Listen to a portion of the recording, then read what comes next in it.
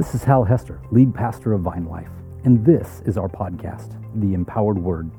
I want to thank you for joining us today. I hope this message inspires you, builds your faith, and gives you perspective on what God is doing in your life. Please enjoy the message.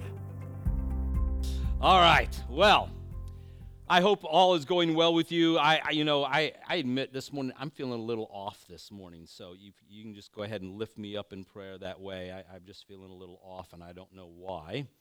But before we get into the message, just a couple of things. One, we've been in the 40-day spiritual adventure. We're about halfway through it, and it occurs to me I haven't said enough about, we have these wonderful little cards out there in the lobby that say one another on them, and it's just a chance for you to be purposeful about making a coffee or a lunch or dinner or something with somebody you don't already know really well.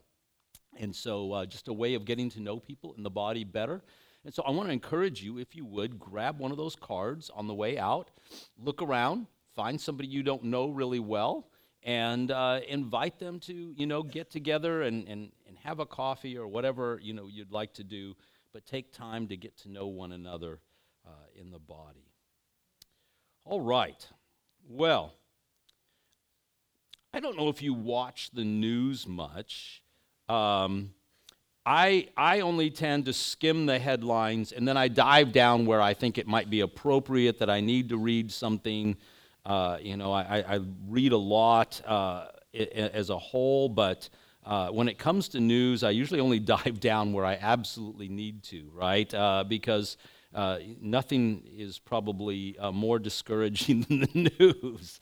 But, sadly, one of the things that's been going on here in recent years, really, but it seems like it's escalating, is that churches have been making the headlines in the last few years in a less than flattering way.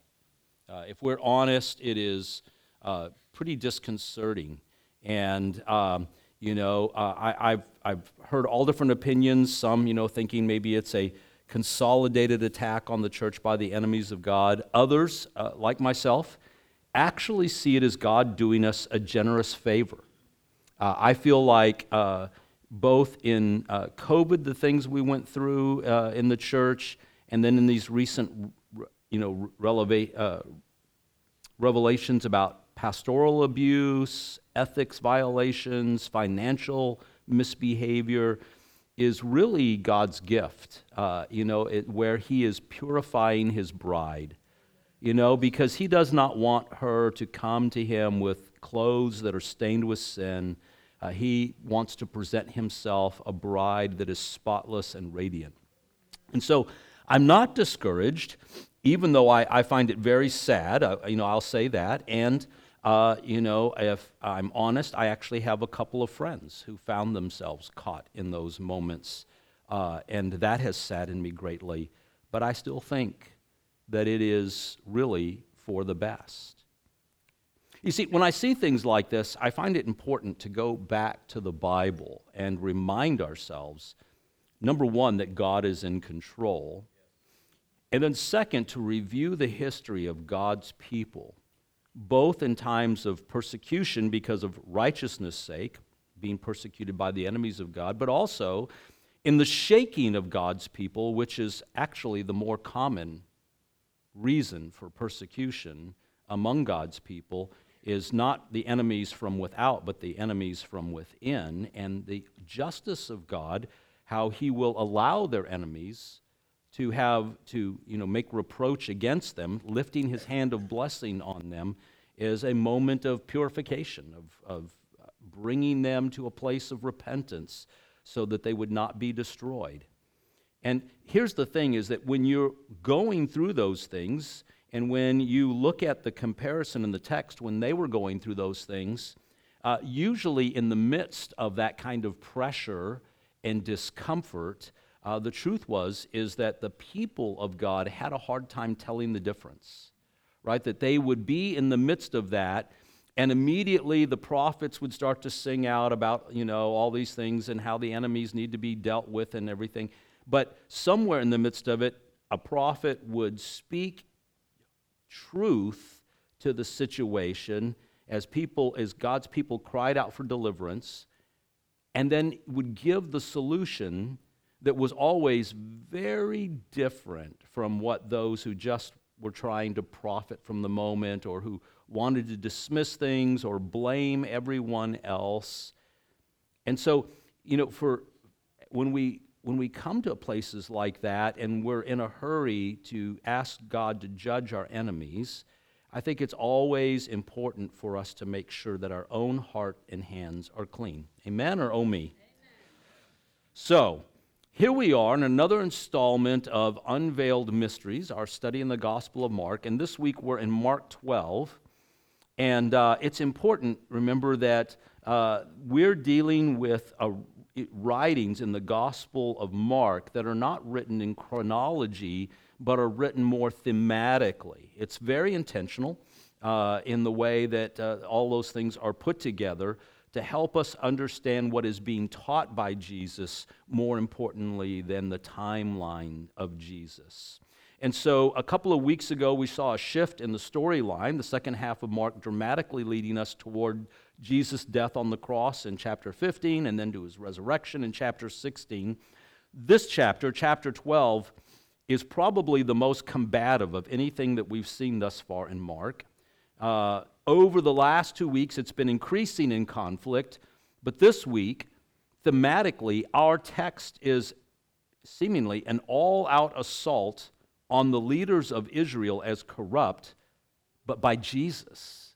Like Jesus is turning the tables on the leaders of Israel, not only in their practices and their teachings, but specifically all their political maneuvering, specifically their unwillingness to defraud, or I should say their willingness to defraud the people of God for the sake of securing and protecting their own power, their position.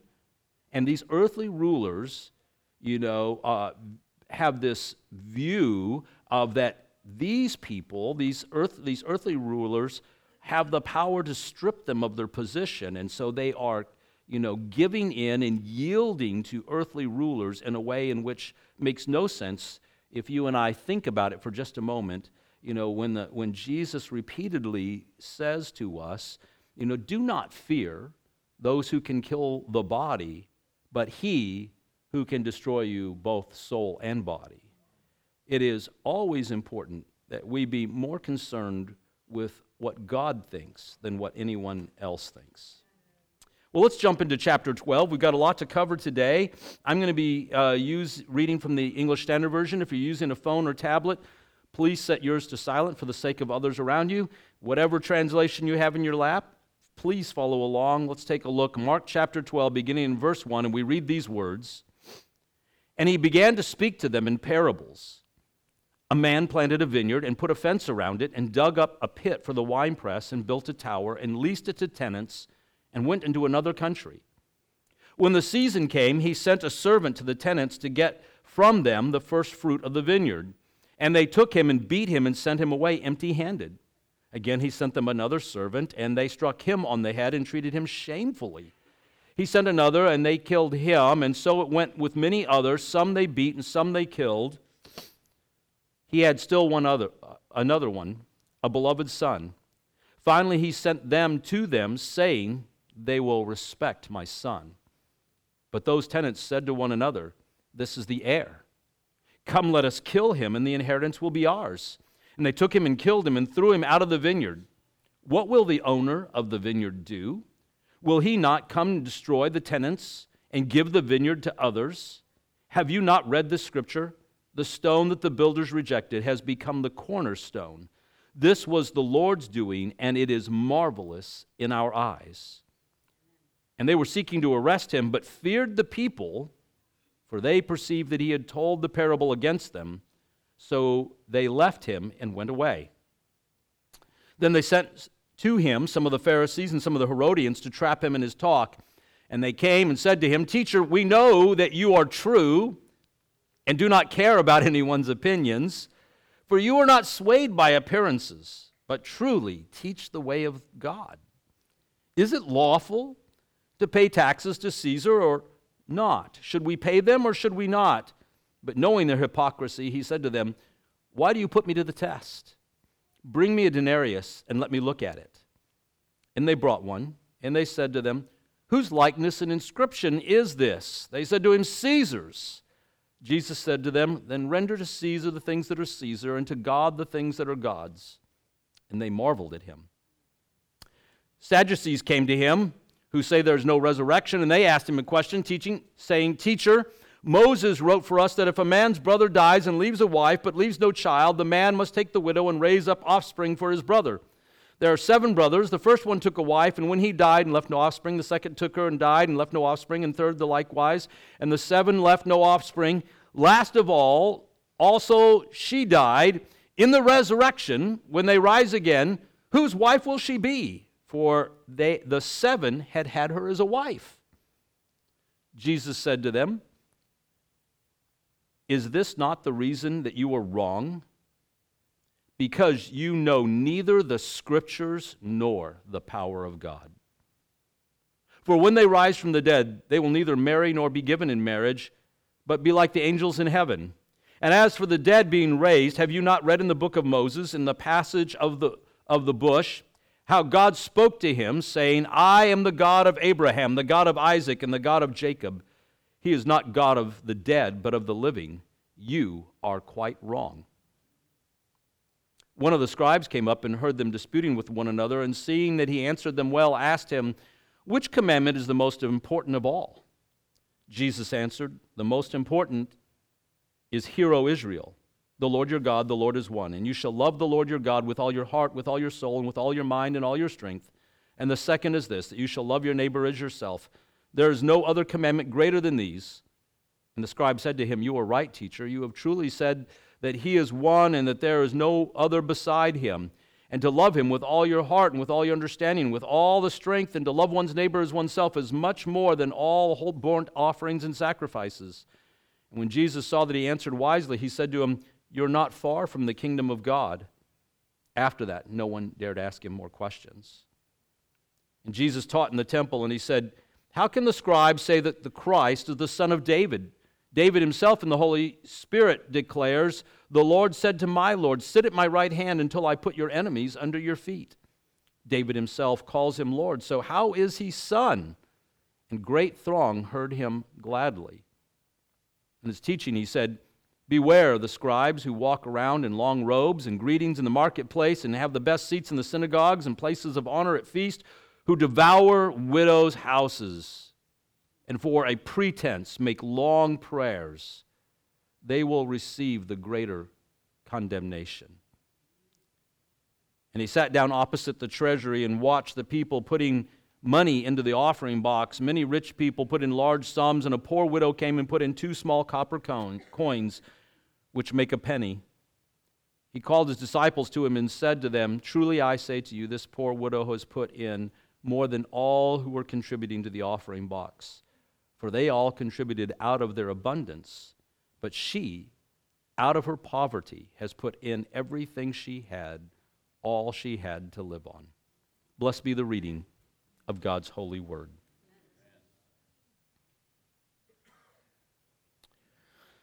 So the chapter opens with an allegorical parable about the religious leaders of Israel, and known as the wicked tenants, followed by the debate about paying taxes, which was Jesus' second attack on the character of the religious leaders, and then followed by debates about Scripture and tradition, first the resurrection, then the Great Commandment, followed by the whole point about the Messiah.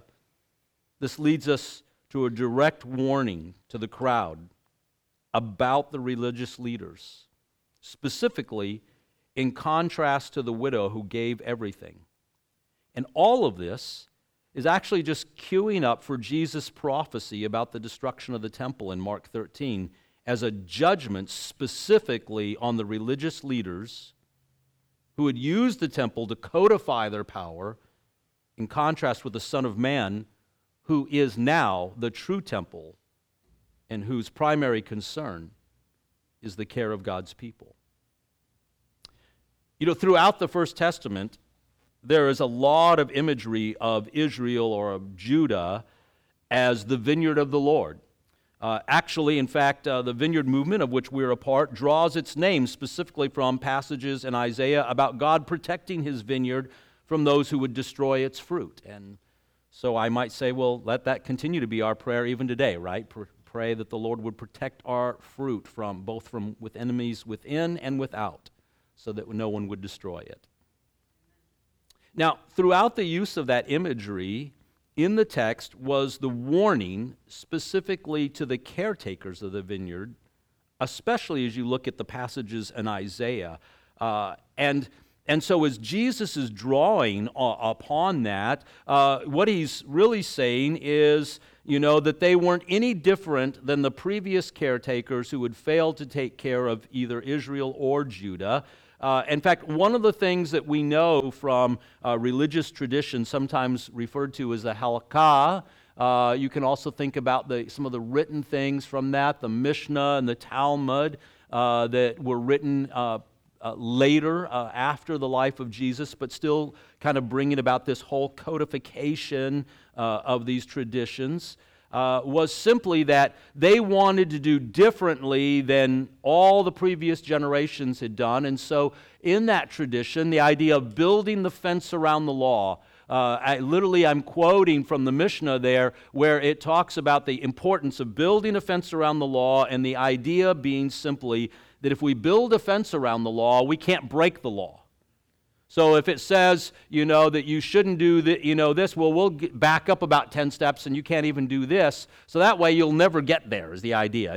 If there's a tripwire, so you can't get there. You can't get to the place to violate it. And so oftentimes in churches, we kind of do some of the same thing, like we will do things like that and end up unintentionally codifying our tradition over the Word of God. Like one of the things I think of is just kind of a common thing in popular churchianity today. We make up rules like, about, measuring maybe a girl's dress by a dollar bill from the knee or something like that. I remember hearing that rule. Where I went to school and Bible college, they would take a dollar bill and measure from the middle of her knee to the top of the skirt, and if it didn't touch, she had to go home and change. She couldn't be in school that day. Or, things about playing cards, and so we're afraid of gambling, and so we make rules against playing cards. Kind of silly. I remember in Bible college, we couldn't have dances because, there was this fear that if you held a girl too tightly that, it would, and so we would say things like, well, sex leads to dancing. Because they preached a whole lot about not dancing, but nobody ever said anything about not having sex, So we just figured that, sex leads to dancing.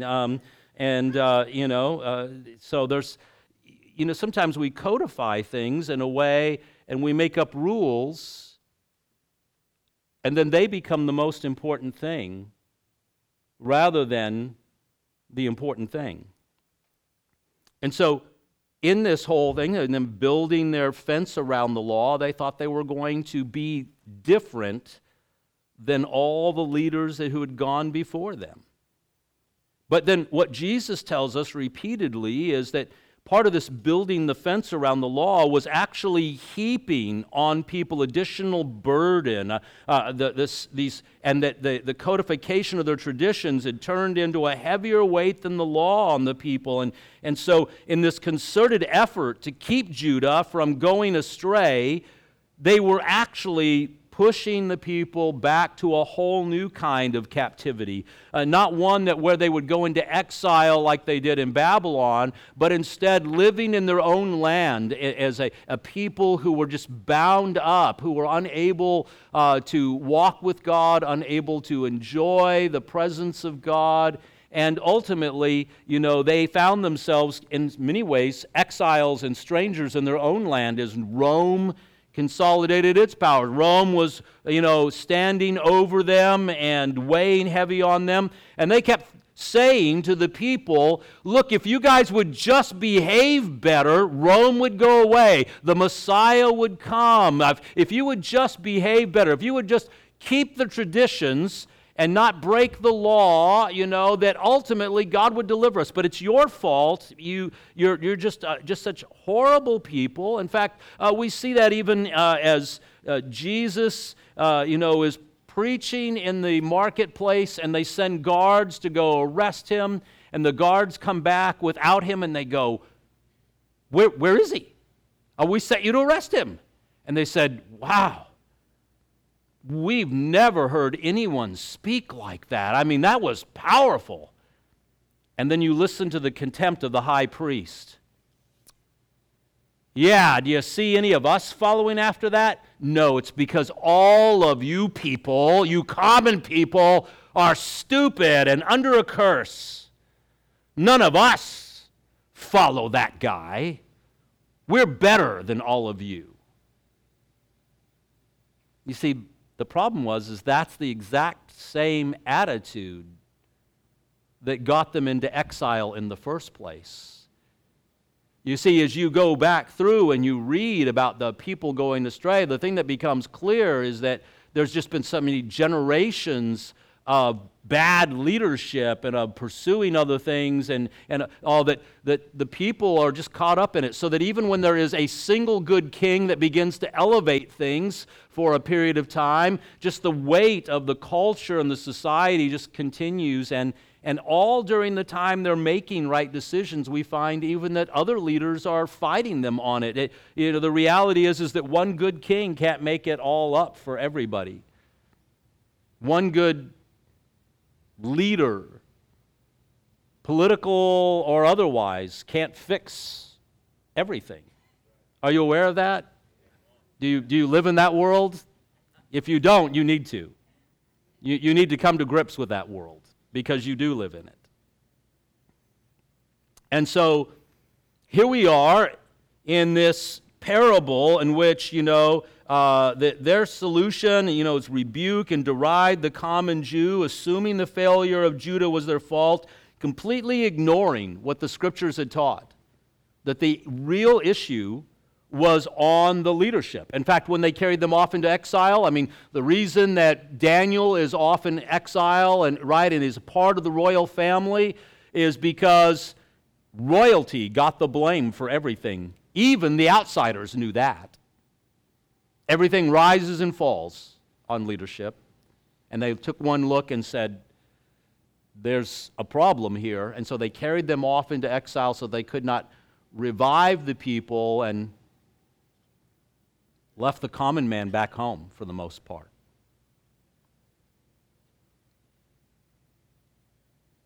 I think it's an important and constant reminder to those of us in church leadership even today. I don't just mean pastors, but listen, anyone who leads, elders, deacons, whatever ministry you might be leading, that we never think that if we could just whip everybody else into shape, that everything would be all right. There should be no pleasure in beating the sheep. And my first thought is always, what can and should I and other leaders be doing to lead better? Want a better result? Do a better job of leading. Here's what doesn't work. Surveying the crowd, checking the political winds for direction, that is exactly what got them in trouble in the first place. And they were doing it again. See, they were missing the point. They were building fences around the law to control everyone else, but they weren't owning their part in the problem. And so they're missing the point entirely. When Jesus was telling the leaders that the failure was their part, like they didn't want to hear anything he had to say to them.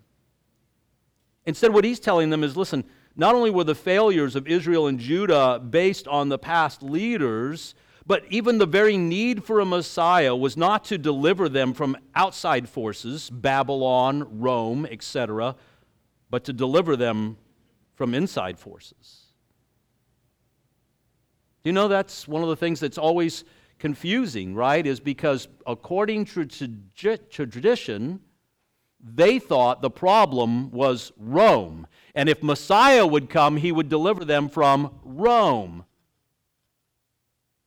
They thought the problem was Babylon. If Messiah would just come, he would deliver us from Babylon. But the prophet Isaiah says to them again and again, listen, the real problem is that your leaders have led you astray and you followed after them. And so he's calling upon them to, one, step back from the leaders.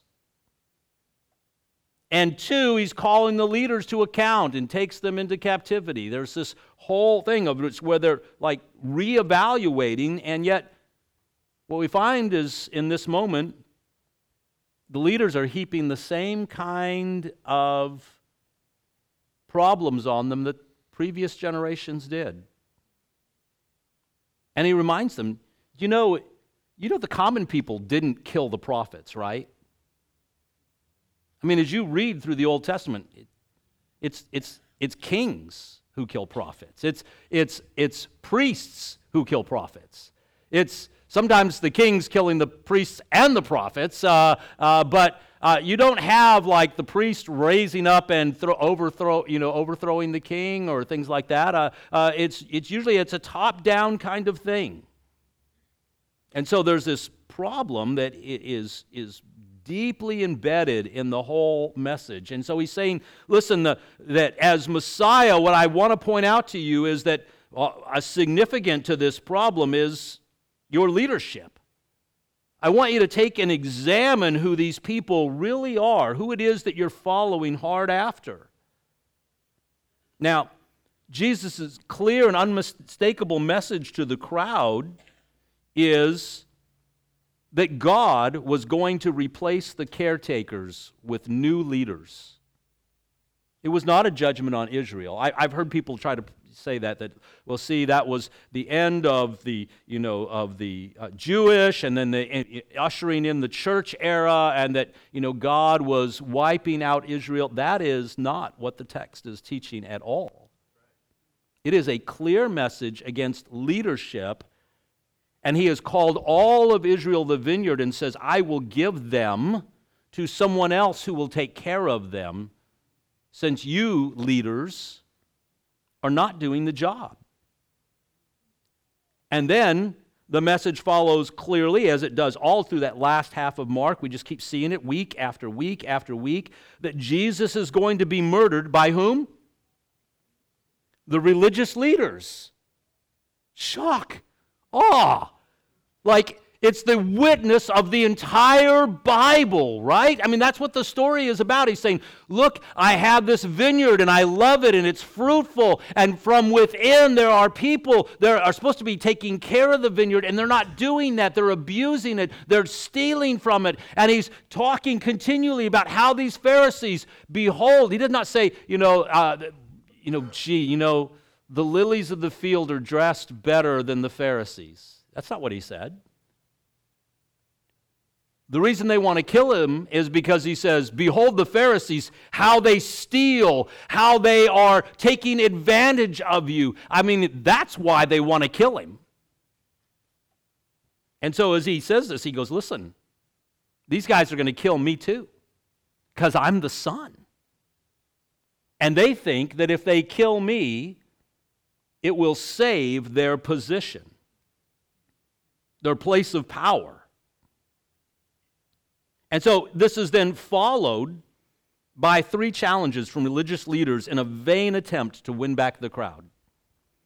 First attempt, paying taxes to Caesar, something every common Jew hated, and all of you do still today.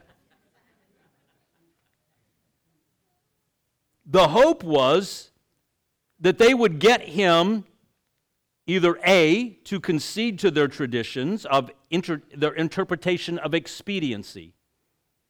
The interpretation of expediency was that they should go ahead and pay these things, and so they introduced traditions about what coin you paid with.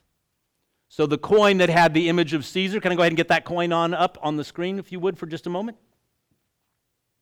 This is just one of many coins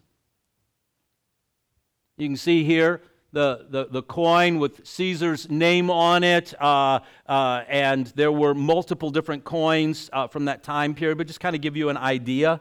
Some of them on one side of the coin would make the declaration, the Son of God. Others, the supreme leader, the emperor, supreme, and things like that. So they just simply, he, gets hold of this coin, and they had made these rules, like, okay, we're going to pay this coin here into the temple tax because it doesn't have the image of Caesar.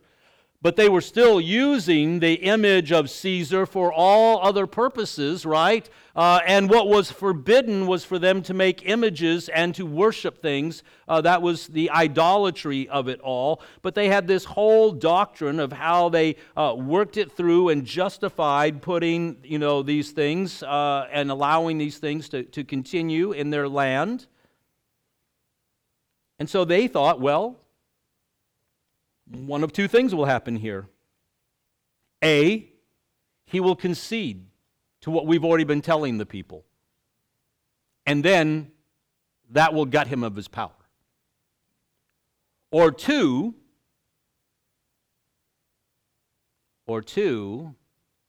he will speak against paying taxes to Caesar, and then we'll sic Caesar on him. One way or another, we get our power back, and he loses. The problem is that Jesus is no dummy, number one. And number two, he saw right through what they were doing. And so he speaks a rebuke to them that had nothing to do with paying taxes. Now, I know it's popular tradition to say that Jesus was advocating, when he says, give to Caesar what is Caesar, and unto God what is God's, that he was explaining that why we have separation of church and state. No. That is not, this text is not for that. As much as I love the American way of life, no, he was not advocating for 3 houses and, no.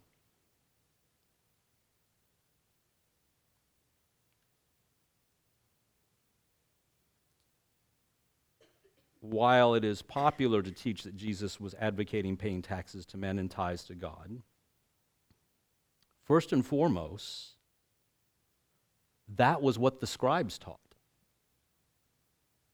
So he's contradicting that. Let me say that in clear terms. And what Jesus says leaves them speechless. So I know he wasn't agreeing with them. Moreover, it's the use of that coin, the image of Caesar on it, because he asked them, whose name and whose title? See, that's what makes it so provocative. As he lifts up that coin. Whose name and whose title? It's a penetrating question. The obvious response, the emperor. And one of his grand titles, I don't know which exact print of the coin it was, what issue it was. Like I said, it could have said simply Caesar or Supreme Ruler, Son of God, any one of those would simply poke in the eye of the religious leaders for selling out the people.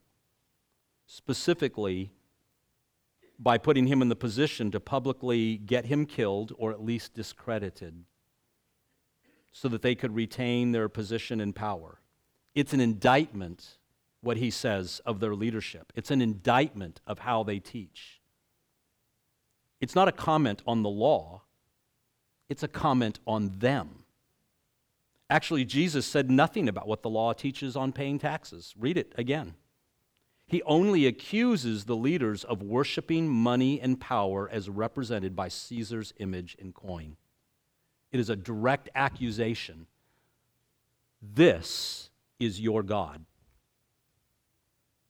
That's who you really worship. Because even though you make all your little rules to separate things, the truth is, is that that's what you're after. Even right now in this very moment, is you put me in this position. See, you don't care about what's true. You don't care about what's right and just. You just want to win. Again, when the Sadducees go after Jesus about the resurrection, again, the concern's not for truth. It's not for the Word of God or even for the resurrection. This battle was actually not about interpretation. Although it did reflect the Sadducees' rejection of the resurrection, that was primarily philosophical. They thought they were just going to outsmart him. The primary accusation of Jesus against them was not about the law. Their position was not from the law, but one of logic. Jesus' actual point was what? You don't know God or the Scriptures. If you had bothered to look, you would know how ridiculous your question is. I'm paraphrasing. This is the Hal Hester paraphrase. If you didn't know that, it's not, yeah. If you just bothered to look at the law, if you bothered to look at the Scriptures, you'd know what a dumb question that is. He doesn't say that. He's always nicer than me. Well, not always. Sometimes he says some pretty hard stuff. Third attempt. This guy at least has a little integrity. It's all about the greatest commandment. He's impressed by what he sees. He's a scribe, a lawyer, is another way of saying it depending on your translation. Again, it's not about the law, actually. It's actually a trap that centers around popular debate in interpretive circles. Again, I know I've been saying this a lot lately, but I just, point of reference for people, if you've been watching The Chosen, right? And then they're having the debates about Hillel school versus the other schools, and whose school are you following, and political maneuvering, right? And the one, Pharisee that has been concerned with truth, he's getting very frustrated because he's realizing that no one's actually concerned about truth. They're only actually concerned about their political position and their power. And he's beginning to have second thoughts, right? And the last, I think, episode, it has him going up the mountain to pray with Jesus because he's beginning to realize that he hasn't been on the side of truth. He thought he was. And then he's realized that the religious leaders, that what they're really all about is their position, their power, their wealth, themselves. But it's not really about the people. The people are just the pawns in the middle of it. One of the debates takes centerpiece in the Mishnah is knowing what is the most important law.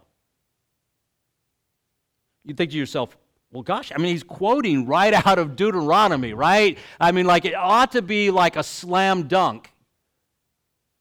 That is the point. This ought to be a slam dunk if we were concerned about what the law says. It's not a slam dunk. Why? Because we've been arguing schools of theology and debating and putting things, pitting them against one another. You ever, by chance, listen to Christians debate things? Calvinism versus Arminianism, for instance. And you quickly realize it's about whose camp you're in rather than being on Jesus' side.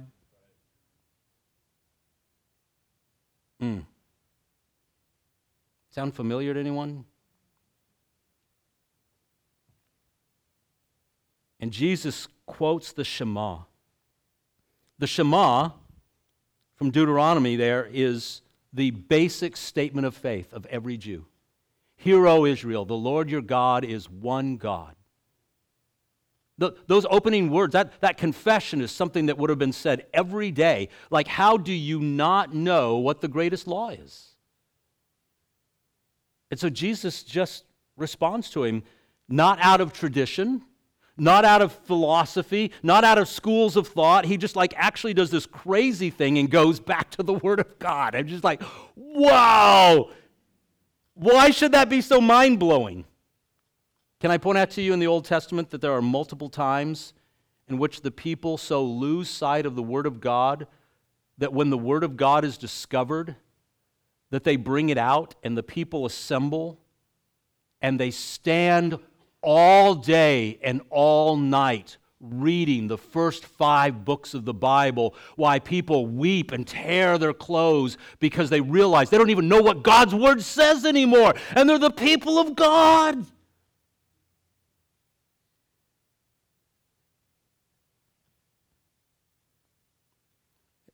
You know, I know it's not particularly popular, but you know, it is why we read like a chapter every week. Because I just like woke up one day and realized that I just hadn't heard anybody read an entire chapter of the Bible in church in decades. Decades. Like when I was in Bible college 30 years ago. Have you been to church lately? Where they don't read the Bible? Like, or they read a verse and then they go do and talk about whatever they want to? Had that experience recently? I have. I just found it intriguing how many people that were just truly out in the world and like wanted to study the Bible, and they said, you know, I'm just wondering, when is it in the church that we actually study the Bible? I just was curious. I came here to find out what the Bible says, and I've never heard anybody talk about the Bible. It ought to be a wake-up call for us.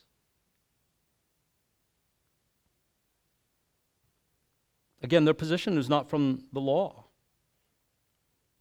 And so Jesus reduces the philosophical and traditional arguments to rubble when he just goes to the law, quotes the Shema, and everyone is blown away. Wow! Never did someone speak like, are you serious right now? Yes. But see, once again, the law was really not in play. The debates were not about the law. They were not rooted in Scripture. They were just talking about, but not actually discussing what the law said. Can I point out this? That can be captivating not only in terms of like pastors preaching and teaching, but it can like also captivate your life group. It can captivate your discussions about what's good and right and just in the world. And we can get so caught up in all of our thoughts on what the Bible says that we might really just completely miss what the Bible actually says.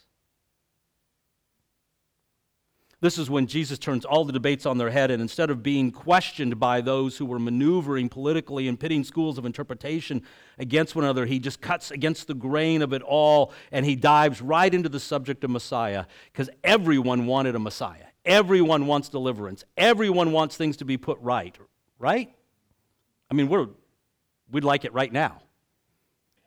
And if you watch the political debate over the last, 15 years, everyone's looking for a Messiah, and they've tried to find it in their president.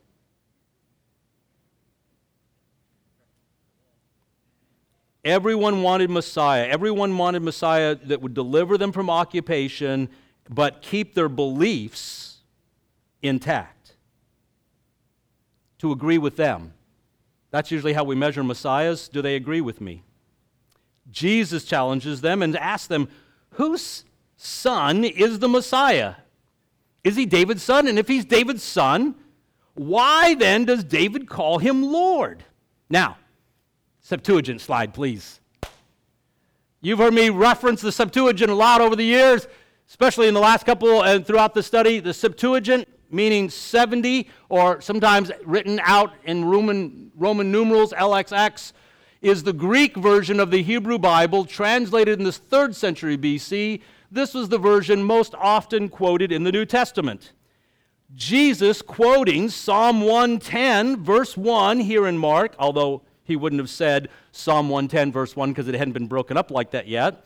He quotes it, and just like most of the New Testament, he is quoting right there, or at least Mark was quoting from the Septuagint. And so every good Jew in that day knew the difference. And they knew that the word Lord in that psalm was the kind of politically correct way of saying Yahweh out loud. If you go back to this in the Hebrew, it says that why does he call him Yahweh? He wasn't asking how can David call him a king or the boss or the head cheese or something like that. He was asking, why does David refer to the son of David, the Messiah, as Yahweh? And they're like,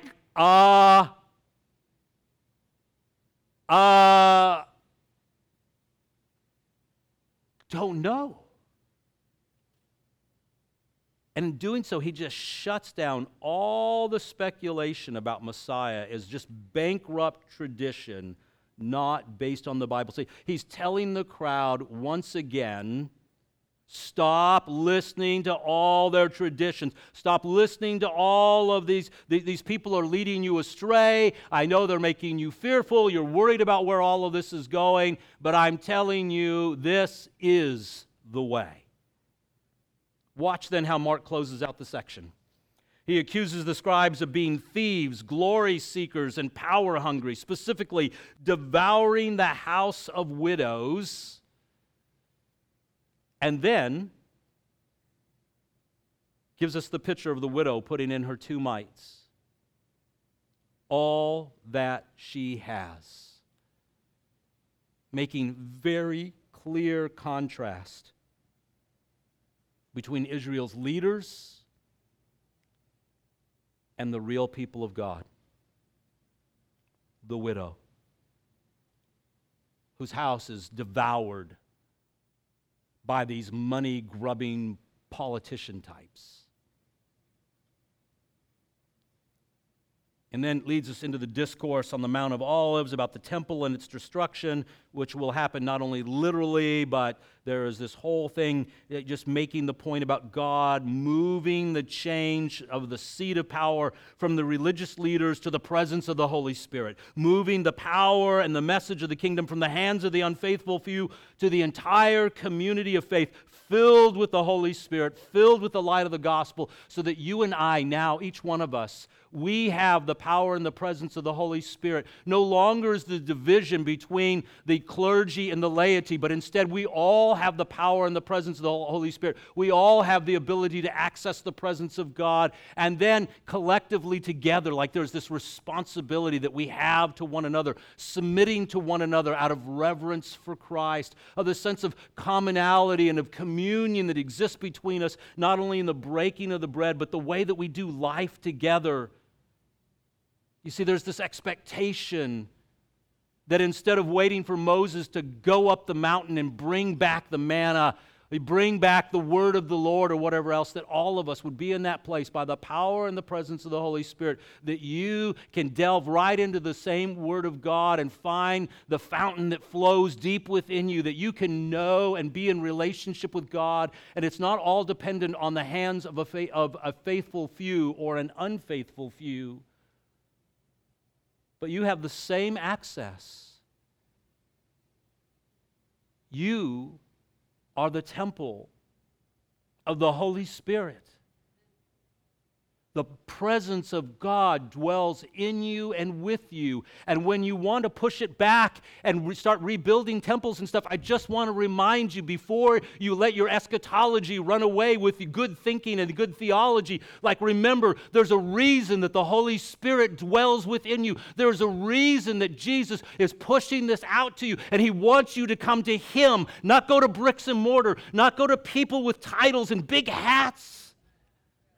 He's calling you into relationship with Him, to live and to dwell with Him and to hear His voice for yourself. And when you resort to those other things, you're saying, you know, Moses, we'd just rather you go up to the mountaintop. We're afraid of God.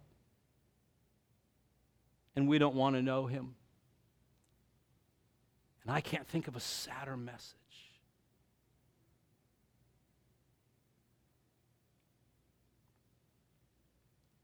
You are the light of the Holy Spirit to the world. Why is it so surprising that these issues continue to be the primary problem of the community of faith today? On one hand, we have religious leaders opting for tradition and schools of thought over the Word of God and passing off their traditions as the Word of God. Still a problem today. The second is the problem of power in the church and pandering to politics and money, and our hope being based on who is in office. It is not an attractive look on the church.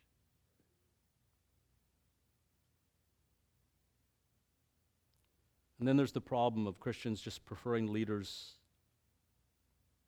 over to actually knowing for themselves. When we are called to be the dispersed kingdom of God, the royal priesthood of believers, and to take the gospel to the nations, but instead we turn our churches into temples, we consolidate our power through religious institutions, and we're worried about who's king, just like everyone else. When what God wants is to be our shepherd and our true king, our God. He wants to use all of us, not just pastors, not just leaders, but all of us. And so that's my invitation this morning to you.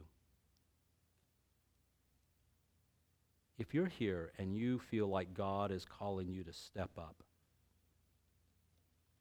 then I want to ask you to do that this morning. Would you just physically step up?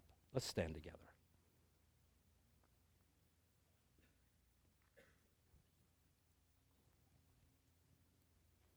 So if you feel like the Lord's saying to you, step up, I just want to invite you to do that. You can step up by just coming up here right now. You could just come on up to the front.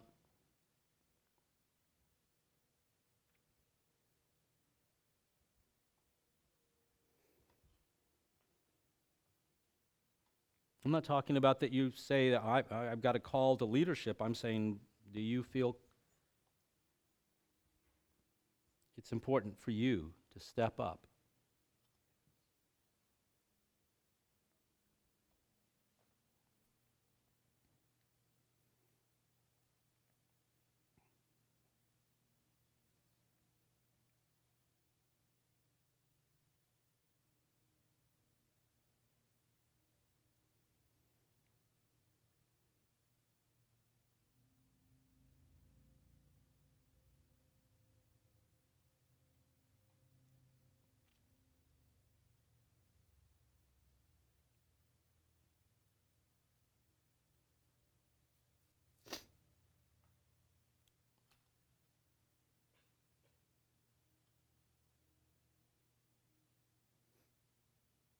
Well, Father, we thank you for your Son, Jesus.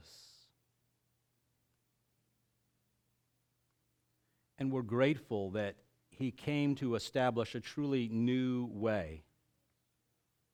That the way of the kingdom was not about lording over people, that the way of the kingdom is not a message about whooping up on our enemies, but it was one of recognizing that the real enemy is sin and death, and its rule and reign over us, the crushing powers of darkness working in the hearts and the lives of people, leaving them in places where they don't know your voice, they don't know the freedom that comes in being in relationship with you, don't know the hope of eternal life that is spoken in the midst of coming to you in the here and now, not just in the sweet by and by, not just in the sweet someday that when your kingdom comes in all of its fullness, but that you have called us as a people to be a people who were released to do your good will in the earth. We are a people who've been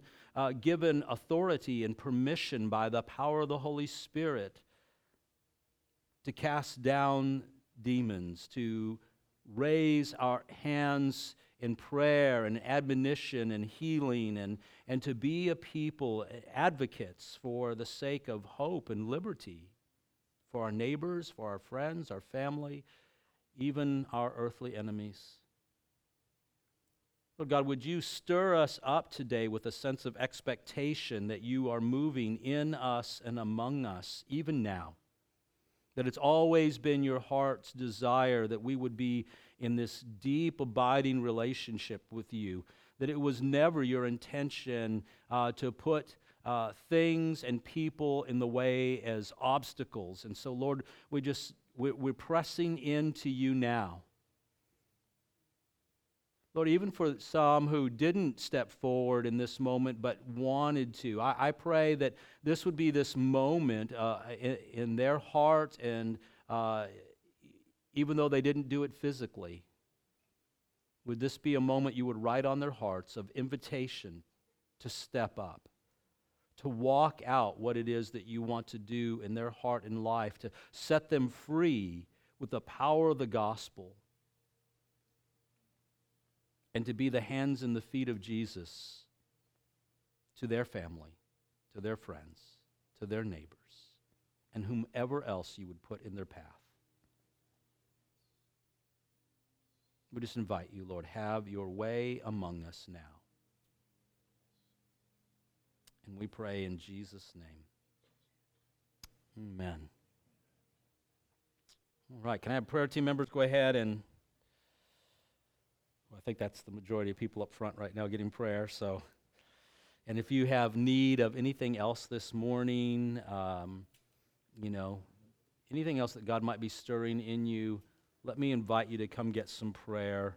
And otherwise, I hope to see you next week. God bless. I hope you enjoyed our podcast today. If you did, there's two things you could do for me. First, subscribe to our channel. That way, the most recent podcast will always be in your feed, ready when you are. And secondly, if this ministry has impacted you, would you help us to continue to reach others by clicking on the link in the description to give now? Until next time, thank you so much for listening to the Empowered Word.